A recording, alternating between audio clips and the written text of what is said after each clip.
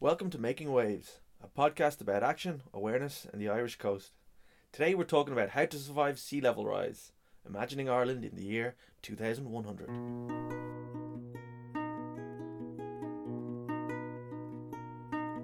It's the year 2100. Ireland is a very different place. The globe has warmed, the climate has changed, and sea levels have risen. The quality of life in this future Ireland is a consequence of decisions made long ago. What type of world is it?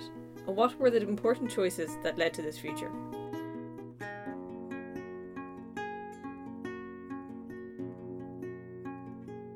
Welcome along to another wonderful episode of Making Waves. I'm Dan, Hi, man. and today we're talking about sea level rise, and we're going to take the interesting route to kind of discuss this. What we're going to do is we're going to look at Ireland in the year 2100. I'll start with a little bit of mindless speculation. Ooh, exciting. Very exciting. And then we're going to briefly discuss how it ended up like that. And then we're going to come back and talk about what are things we can do to sort of, learn to live with sea level rise and the changes that are coming along the coast over the next century. So firstly, let's take our time machine right into the future. The year 2100, 83 years from now. Zoom. Zoom. We stepped into the TARDIS. We stepped out in, let's say, Dublin in the year 2100. Okay, so what sort of world have we got? The population of the whole world now is probably about 10 or 12 billion. Ireland, I would say, we're currently like, 5 million in the Republic. I think six and a bit on the whole island. I'd say by the year 2100, we could potentially have 8 million, 9 million. Interesting, depending upon sort of population dynamics and immigration and all that sort of stuff. Do we have nuclear fusion? Interesting source. Clean, limitless energy, possibly. It was always 30 years into the future. The optimistic futurist in you is hopeful. I hope so. But world peace, we might have achieved it. If all those Miss World's dreams come true, we have finally achieved world peace. One of them has to be right. One of them has to be right. Flying cars, that could be a thing. Self-driving cars, maybe. But self-driving cars aren't that far away. They're tested in some places. I know in certain construction setups they have self-driving trucks and stuff that sort of bring it's along designated paths. It's not on roads that are like for other people, but the technology is there. Elon Musk. Yeah, Elon Musk, hurry up! I don't want to learn to drive. I have the learner's permit, but just hurry up with those self-driving cars. That's like self-driving cars by 2050. I'd say are going to be the majority on the roads in Ireland. You go 50 years even further, 2100. You could have flying cars. Elon Musk doesn't think of that. They're going to happen. But year 2100, you could have larger population in Ireland. All the cities would be bigger. We're going to have a lot of technologies that we can't even imagine now. Like, go back 20 years ago, an iPod would have blown your mind. And think 80 years from now, think of what we have. But having said all that, what the year 2100 is going to be like, we could mindlessly speculate for ages, but we don't know. But there is one thing that is absolutely certain. The sea levels will have risen. Climate change will have changed. The climate will have changed. The globe will have warmed. These are certain things that are like proven in science based on what's happened before, and it's just showing that there's this trend of global warming. So in the year 2100, we might have flying cars, we might have some incredible technologies, but we definitely will have higher sea levels. So then I guess it brings us to the question, like, how did it end up like that? How is it that we live in a future of higher sea levels? Well, I guess the simple answer is it's climate change. It's part climate change. It's part natural, part climate change. Climate change is accelerating the process. So sea level rises it's caused by heating oceans. Kind of expands. That's part of it. And another part is melting glaciers, melting ice caps. If all the land ice melted, we would get a 70-meter rise. All of it. If all the ice. So if you're taking the Greenland, Antarctica, yeah, all 70 meters. So do you want to visualize 70 meters? Oh. Okay, that is the entire wingspan of a Boeing 747 plane. Or Have you been to the Leaning Tower of Pisa? No, I haven't. Okay, I've climbed it. It's pretty high, but it's 1.24, so 1.25 times that of water. So just you're standing. Okay, Like, okay. I've got I think a football pitch is 100 meters long. Ah, football. So 3/4, almost just under 3/4 of the length of a football pitch, of water, a water column above sea level. Okay, so basically that'd be very high if all of it. But Hopefully. yeah, well, it's like what the projections are that on current trends that water is going to rise. What sea levels are going to rise? What, like 1-2 meters sort of thing. Yeah, at the minute it's a global average of 3 millimeters a year, but Okay. it's kind of accelerating. That rate is accelerating because of climate change or human action. Just Yeah, human sort of human actions influencing climate change. So like pumping all gases into the atmosphere, which increase global warming.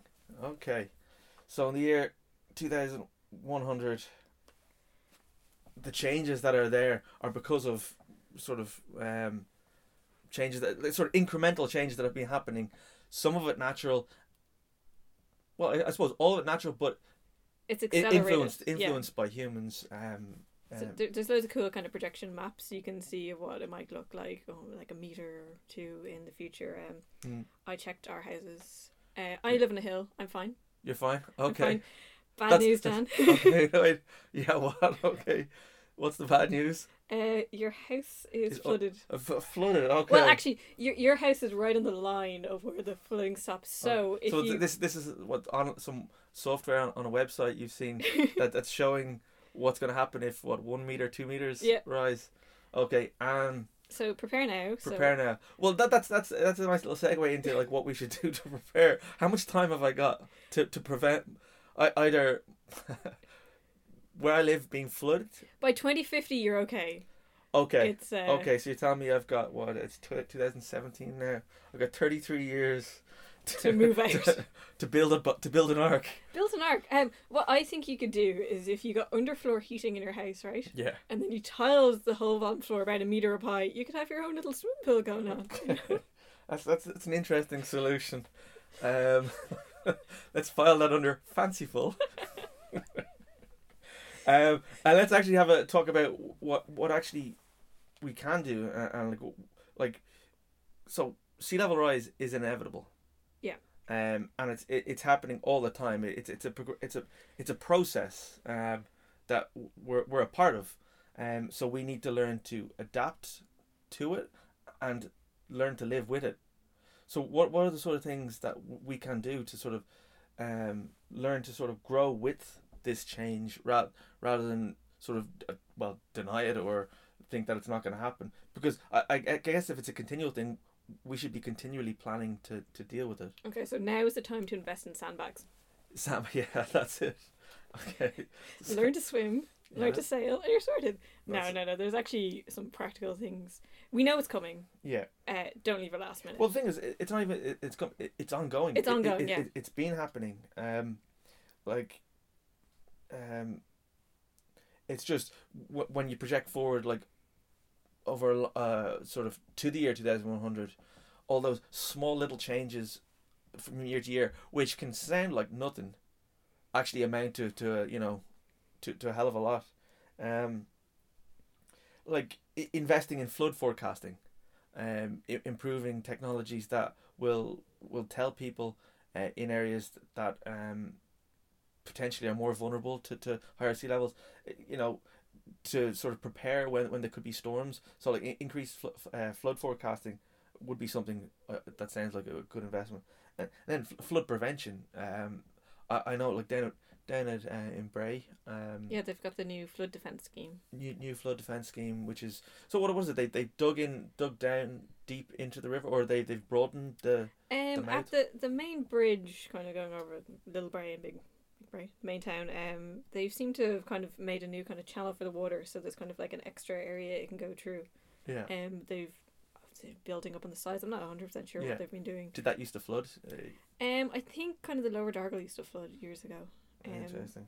And then on the beach itself, I remember when I was a kid, although the stones weren't there, so the water would come right up and you'd be on the promenade and the waves would be coming over. Yeah. So kind of putting stones out there. Some of it's created like a little sandy beach now. So we have a Oh, tiny bit of those sand. stones, were they were introduced? Was that? Yeah, that was, I can't remember what year, but I remember like the lower end where kind of Martello Yeah. terraces. There used to be cool like a big walkway you could go down on the beach, and like there'd be a big drop because none of those stones were there. Yeah. Oh, so that's interesting. So that's actually flood prevention. It's earlier flood prevention. That's just what good planning. So Yeah, that's yeah. been done. So people So- weren't exactly happy that we don't have a sandy beach, but Yeah. better than a flooded. Yeah. Well, that I guess that they're some of the things that there's like a compromise. kind of. yeah, the long term planning versus sort of the short term aesthetic, but yeah, they're the sort of the battles that have to be fought. Flood-proof housing.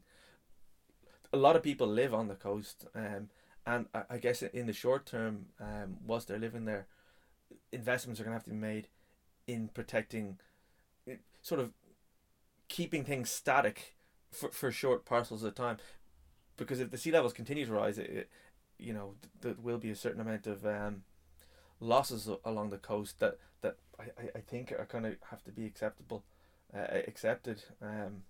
unless I'm wrong there, but there'll have to be some concessions to the coast, but then there's a lot of like natural solutions, like improving wetlands, which are like essentially natural flood defenses, sand dunes, in some places, sand dunes can wash away, but marram grass, Yeah. which keeps them keeps sand dunes in place, and they form natural barriers to sort of to waves and a lot of kind of local groups, Clean Coast kind of organise marram grass plantings and stuff, which you can kind of join in your like local area, which kind of really helps to improve it. So you can get involved and do little things like that. Brilliant. What about more drastic-y kind of planning, like floating accommodation? You're not a big fan of this. So okay, we're going back to somewhat fanciful solutions. So fanciful. Well, like, yeah, I know there was that plan for Dún Laoghaire, for floating student accommodation. Well, there was Galway was floating student accommodation, and that's got axed. I think they're still looking for tenders in Dún Laoghaire Harbour, for which I don't know. Can you imagine the students? I'm going to be late for lectures. Where's my oars? I don't see, I can see it as a novelty thing. As a novelty, there's a hotel opening up in Cork. Yeah, that sounds this cool. December, which is kind of I dig that. I quite like that idea. That sounds But long term living in that, no. Trying to cook your dinner and you're kind of swaying. No. Yeah. No thanks. Yeah, that's it. In kind of the Pacific Islands, they've already felt the effects of sea level rise. Yeah, well, the Maldives, I know that they've put out a call because those islands are very low lying, and a few of the Solomon Islands they've lost already. So in the French Polynesian government they're working with Seastead Institute, and they're planning on making kind of floating islands. They look really futuristic. There's a few kind of plans, drawings. They look kind of circularly with like loads of palm trees. Very futuristic. Don't know how viable this is. I think this is kind of a testing ground for the future, but could be a plan. See, that's the thing, that there's so many countries around the world that are like the Dutch have been building polders have been building I think what polder is reclaimed land. I think and they've been building dikes to keep out water for a long time. So there's lots of solutions that already exist that I think if we look around the world, there's a lot of places that have experienced rising sea levels or cope with it, so that we can learn from. Yeah, so we should be learning from others, coming up with new innovative ideas, testing things, trying things now before it's too late. That's it, because if you project forward to the year 2100, they're going to be living in a future that is a consequence of the actions that we as a consequence of our actions now. So if we put in intelligent long-term plans, they won't be complaining about being flooded all the time, because housing will have been constructed in intelligent places, not in floodplains. We'll have better defenses, both natural and artificial, to cope with the inevitable changes that we need to learn to grow with. There's also some knock-on effects of the climate change and sea level rise, like more extreme weather conditions, changing climate. That's so it. we're going to have to think about. It's like we just have to look up Donegal. It was a few months ago, the extreme flooding, like that sort of thing, is going to be more common. Yeah. In conjunction with raising sea levels. So. Yeah. Oh, it's yeah, exactly. It's not just warmer temperatures and higher sea levels. It's a whole litany of other changes. You know, it's like you hear sometimes, you know, an extra 2 or 3 degrees, that sounds great, but really, it's a knock on. That there's a thousand other consequences of global warming that many of us can't even imagine. But we need to start, you know, imagining and planning and thinking about and discussing all these things now.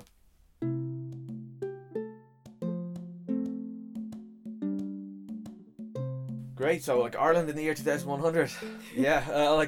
But I guess it's our responsibility to plan for a future that, you know, can better handle rising sea levels, and that planning has to start now. Yeah, don't leave last minute. Start now. Don't leave last minute. Yeah. Don't Sunday I midnight. I like the movie Waterworld. I don't want to live in it. Yeah, yeah. Yeah, it was an okay movie. Kevin Costner and his finest. Okay, thanks very much for joining us. Follow us on Facebook. Check us out on Twitter. You can contact at info@cussmonkey.ie. Yeah. And if you want to contribute, we're going to be discussing a lot of stuff going forward about the environment, about the coast. If you've got any interesting takes on the Irish coast, please get in contact. Perfect. Thanks very much. See you. Bye.